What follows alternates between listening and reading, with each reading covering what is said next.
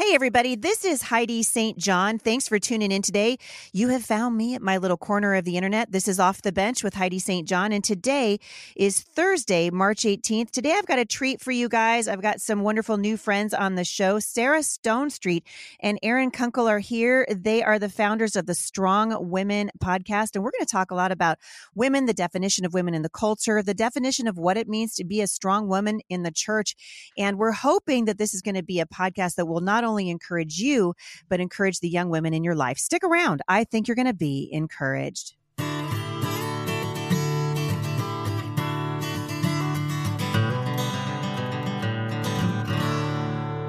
So thanks for tuning in today, you guys. Couple of things I want to let you know about.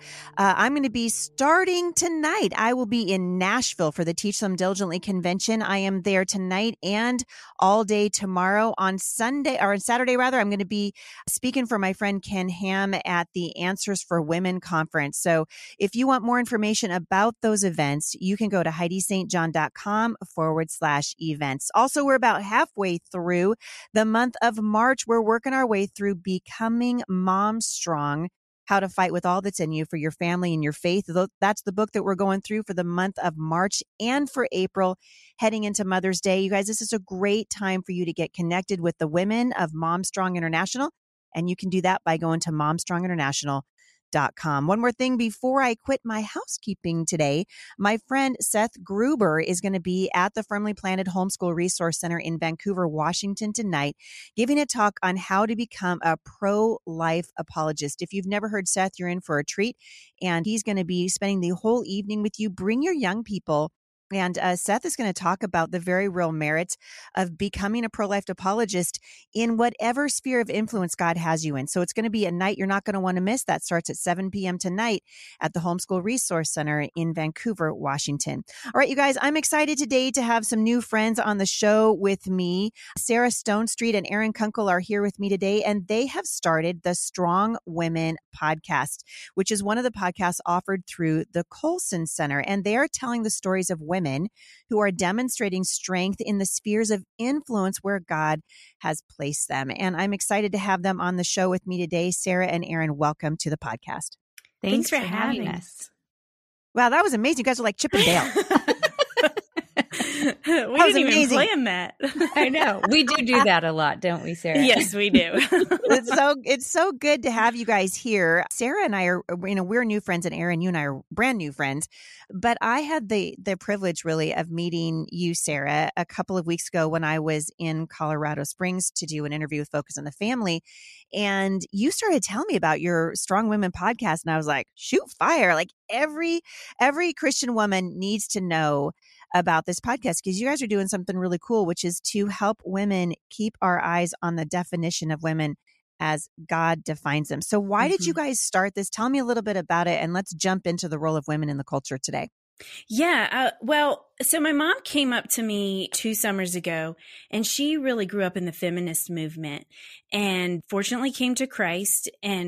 But her strong type A personality stayed with her, and it's been incredible to watch God use that. But anyway, my mom came up and said, hey, let's write a book together, because she and I had been talking a lot about this third wave feminism, which basically says middle finger to the chauvinistic world, down with the patriarchy and that sort of thing.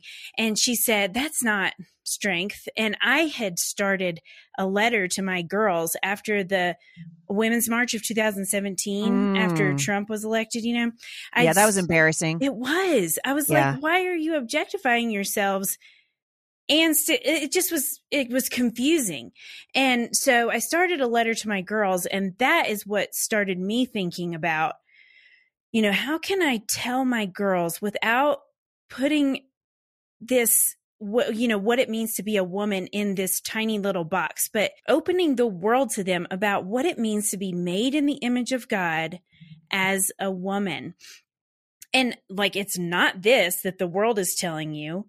And sometimes, often in the church, not always, and this is a generalization, but a lot of times we put a little box around it and define it like, here, honey, stay here. Right. And so we wanted to tell these stories of these women who, in all different vocations, in all different locations, in all different seasons of life, are walking in Christ, walking in their giftedness, and really demonstrating strength. And so that's what I started thinking about that. My mom ended up backing out of the project, and I thought, hey, if we're going to interview women, let's make it a podcast. So then the first person I thought of was Erin, because Erin has been a dear friend for a while and is also a huge number one, number two, something like that, strong woman in my life. And I'm so grateful for her friendship and just watching her live out her giftedness and her strength in her spheres of influence. So I said, Erin, do you want to join me? And then Erin said, what did you say, Erin? I said, of course. And especially when Sarah called and said, what about this idea that her mom had about presenting to our girls a different picture of what it means to be a woman compared to what the culture is holding up. And of course, I was excited to do that. I have 3 daughters, 5 kids altogether, 2 sons, 3 daughters. Sarah has 3 daughters and a son. And so we're very much, as we're moms, we're homeschooling, we're raising our kids, and we are aware of what the culture is saying. Like Sarah mentioned, the Women's March, just what we even had on display Sunday night at the Grammys, and the art that is portrayed and how women who are participating in this art, just what's being held up as the ideal, as a strong woman. A strong woman at the Grammys on Sunday night is a woman who uses her body as a sexual object to stimulate and entertain the audience of men and women. Well, I want my girls to have a much deeper, broader picture of being a woman so that when they see that, they're repulsed by it, as we all should be. And so telling stories of women, I thought, was just a perfect way to do that, because it's not in a way where we're sitting our daughters down and lecturing them like, hey, don't do this, do that. We're actually painting a picture of, look at all these women that God has made, that He's gifted, who aren't trying to reject their femininity, their being made as women. They're not trying to compete or overtake men or belittle men, but they are demonstrating strength in all kinds of ways. And it's been so fun to, even for Sarah and I mean, we had it with our daughters in mind, but we have been stretched and grown and so encouraged from hearing from all these different women. And really, the messages that our young daughters are getting. I mean, I am a mother of 5 daughters, and now I've got a granddaughter, and I'm having conversations with my youngest, my 10-year-old daughter, that are very different than the conversations I had with my 30-year-old daughter, because the culture has shifted so much. And the ideas of what we have always known as women, what makes us strong intrinsically, it's not the shape of our body. It's not how sexual we can be. It is the strength of our character and what God has woven into us. And as you guys talk to women about what it means to be a strong woman, and really what you're doing is you're really setting the pace. You're like the pace car, right? That's out there in front of these young girls who for now decades have been lied to by Vogue magazine and Cosmo. And now we're telling our girls, oh, even men can be women, right? Yeah. And so now it's getting even more confusing.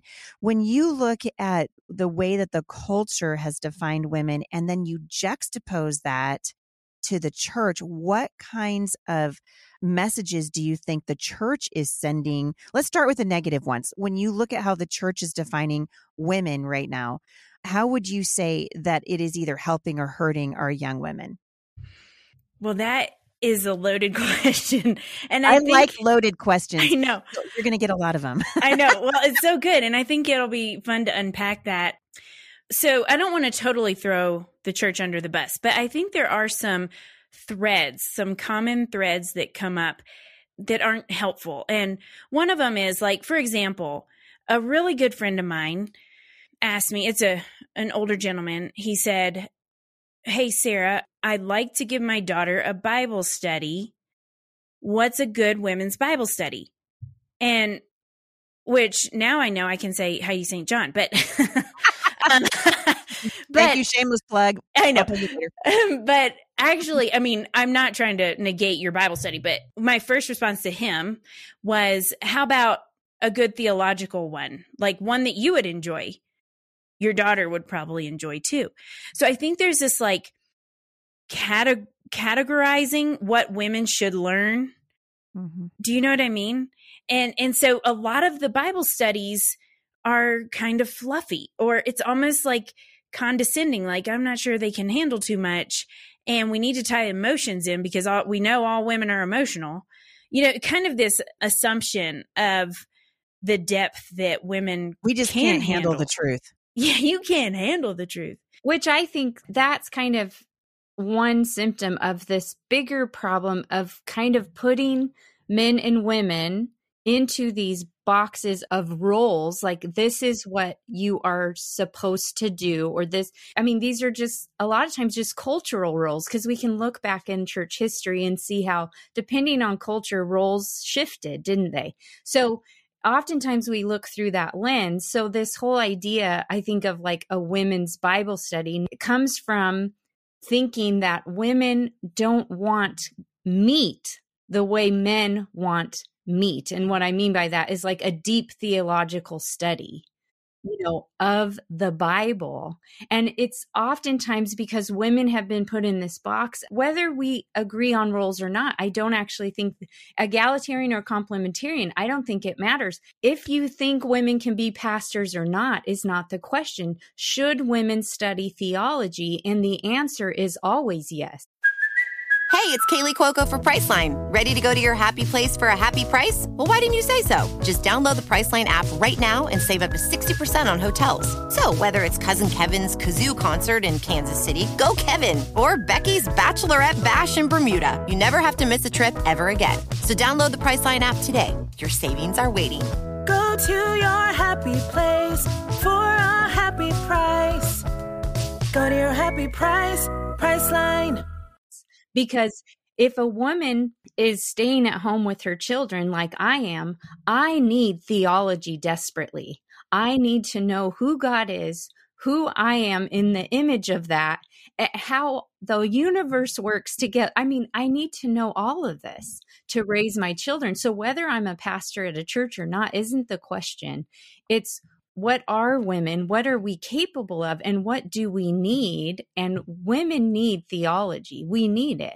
And so oftentimes the roles thing is what has confused the conversation and oftentimes dumbed down what women are offered in the church as far as study, as far as instruction. And it's just so unfortunate. And I think what goes along with that too is oftentimes women are put in charge of the children. And we could talk about that for a long time. And obviously I'm saying this as a stay-at-home mother who homeschools her kids. I value that role. So don't hear me saying that. But the problem is it's like stay over with the children. And then while you're there, reminder, we don't really value children as equal, you know? So it's like a devaluing of children, which I think has seeped into the church. And I think that comes from the culture. And then it's like, see this unvalued, not as equal to the adults, children. Now, women, you can only be in charge of them. And you could see where the conflict comes in. Yeah. And I was having an interesting conversation this summer. A friend of mine came up to me and said, hey, my church the elders are voting on whether they should ordain women or not. And I want to hear your thoughts on it. And I said, okay. So we had coffee together and I asked her, well, are there women on the elders board? And she said, no. And I said, are they are they bringing in women leaders in your church to join the conversation? She said, no. And I said, do any of the women in your church even care about this? And she's like, I don't think so. And, and I was like, see, here's the problem. And this is what I would go to those elders with is I feel like sometimes in the church, the male leadership is like, well, I don't know. We need to do something about these women. So I guess we have to ordain them, instead of just saying they're a valued participant in the church. So for example, I think my pastor does an excellent job of valuing the women in the congregation as like dignifying that they are an important member of the church. And so I'll just take this one example. So when the Black Lives Matter conversation was hot this past summer, he sent out an email to me and a couple other leaders in our church asking advice on, how to proceed. And I said something, I don't even remember what it was. I'm sure it was amazing. No, I'm just kidding. But I said something and he used it in his sermon. He didn't give me credit and I didn't want credit. But to me, that said, oh, he actually took me seriously. Does that make sense? This is what I'm trying to get to. Yeah. Is that women want to be taken seriously. Like, I feel like we miss each other as male and female, and we were intended for this deep friendship, this friendship that leads to kingdom building. And there's so much of the time we're assuming the worst of each other instead of looking at each other with charity. And even in the misunderstandings, being able to be charitable towards each other. And sometimes that means calling each other out. But if you have a relationship and you're not assuming the worst, then you can call each other out without getting victimhood on it, Well, we've seen the church over the years. I mean, I grew up in the 70s in a very, I would say, traditional church. And there were things happening in our home which were not very cool. And I remember my mom, going to the pastor and trying to be taken seriously. And it was an uphill battle. I mean, the whole thing was just an uphill battle, right? Then fast forward now, we realize that this legalism isn't working. Then you go into the 80s and now you got the liberty, right? That dragon's going to swing right back around and the other side of it's going to hit you now because we realize this doesn't work. So now let's try this one. Now we're in a season and then we swung back in the homeschool movement. You guys have watched this, right? Legalism in the homeschool movement where women were relegated to this very specific role in this very specific box. And I think what it misses, and now we're back to liberty again, right? Because that's what we always do in the culture. We swing from legalism to liberty. And it's like we can never figure it out, right? Jesus said that the road was going to be narrow and few people would find it because we're always so busy in the ditches. We're either in the ditch of liberty or in the ditch of legalism. The church has really, I think, pushed this sort of stereotype of women. One of the women I saw, though, transcend this was Kay Arthur coming out with precepts. She saw something that I thought was really important back in the 90s, which was to say, okay, women need other women, right? We need the fellowship. We need the encouragement. And she started doing really meaty Bible studies, right? She started doing Precepts International, which is really a form of inductive. And that's what I did in Bible college. That's where my husband and I met. And so I kind of really got into Bible college in the sort of tradition of inductive study of the Bible. But Kay brought this around to everybody. And what she said was, wow, this study of the word, the way that you guys can study the word is to actually really get in there and do the hard work. But I think part of the problem isn't just a stigma from the church and are moving with the cultural whims of the day. It's that we've forgotten that the study of God's word actually takes intellectual energy. It takes work. It's not this, oh, hey, I read, 5 minutes in Jesus Calling today, and therefore I've done my Bible study, right? I'm agreeing with you in the sense that I say, wow, the church, in part of it, because we've done these studies with our women's groups over the years that really have been so fluffy that, all we're really trying to do is spend a little bit of time together, make sure our kids are taken care of in the nursery, do a craft, talk about how hard motherhood is and go home. And that actually that's not going to cut it anymore. It's not going to cut it anymore because we're dying. We're dying in the culture. We're dying on the vine. We're dying in our ability to reach the culture with the change that comes from a living, breathing relationship with Jesus. And part of it's on us because we're not willing to do the hard work of actually getting in there and saying, I am going to devote, 30 minutes. I can do it. There's a woman, I'm not going to let you guys talk, I promise, but it makes me mad. There was a woman that listened to me a couple of years ago at a conference I was speaking at, and it was right around the time that we were launching Mom Strong International, and the studies that we do are meaty. They're not I want these women to know the word. So we do them very much in an inductive style. And she said to me, well, I don't have time to do that. Do you have anything she goes, I only have like 15 minutes. She obviously didn't know me very well because she wouldn't have said that. And I said, I'm not trying to hurt your feelings, but how long did it take you to get your hair colored? Because I love the balayage thing you got going on. And she was like, oh dear. Like about 4 hours. I'm like, yeah, that's right. And then I said, did you maybe go to Starbucks on your way there? And yeah, I did. I said, how much time are you taking going to the gym or the things that you like to do? And she knew where I was going. But my point was, this isn't not an issue of whether or not we have time. It's a priority issue. And I think as women, we need to start talking about that again. If we are going to reclaim the role that God intended for us to have, and look at Deborah, for goodness sake, and Esther and Ruth and these amazingly strong women in the Bible, Corrie ten Boom, Elizabeth Elliot, women throughout history who have demonstrated that when you walk with God, he can bring you into incredible spheres of influence. He can use you to change the face of a nation. But we have to want to walk with him. And I wonder if we've kind of lost our want to. Sure. And I love that point, Heidi, about laziness. And I think that's a human condition that we all struggle with is, laziness or making excuses for ourselves. And so, me too. I should say that. I struggle with it too. I'm not trying to act like the perfect person. I just feel like, man, we better talk about why this is hard because it's a spiritual struggle.